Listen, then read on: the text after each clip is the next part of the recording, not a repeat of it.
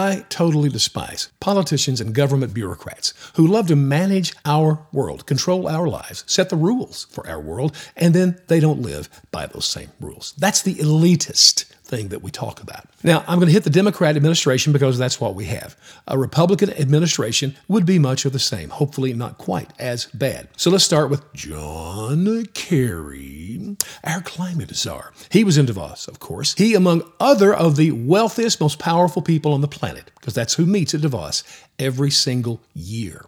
He actually made the comment that economic growth is bad for the environment. I don't have words to tell you how insane and idiotic that opinion is. And it was echoed by other speakers at that conference.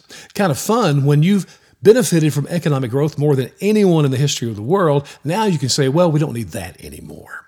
So they want to stop it for the rest of us. And what's even crazier, it's economic growth that will save us from climate change and literally save lives. Out of that economic growth comes inventions and innovations and technology that can change our world for the better. And we've seen that happen. And they want to stop that. See, they want government to take control of our lives because, again, it's their planet. Then there's Joe Biden. I wanted to jump through the TV screen as he whispered about reducing deficits. He was patting himself on the back, which is just insane to me. I mean, it's like a baseball player coming to home plate and striking out on 3 pitches and then running around the bases as though he hit a home run. And we're all out there giving him a standing ovation and cheering for this wonderful accomplishment. Well, you can believe it's a home run, but at the end of the day, in the scorebook, it is an out, not a run. There is no glory in just reducing deficit. I wish the press, they won't do this, but I wish they would ask him because it appears the American people are just dumb when it comes to economic words and principles. Hey, Joe, would you explain to the American people what a deficit is? And of course, a deficit is when you spend more money than you have. And that's why Congress has to raise this debt ceiling and fight over that.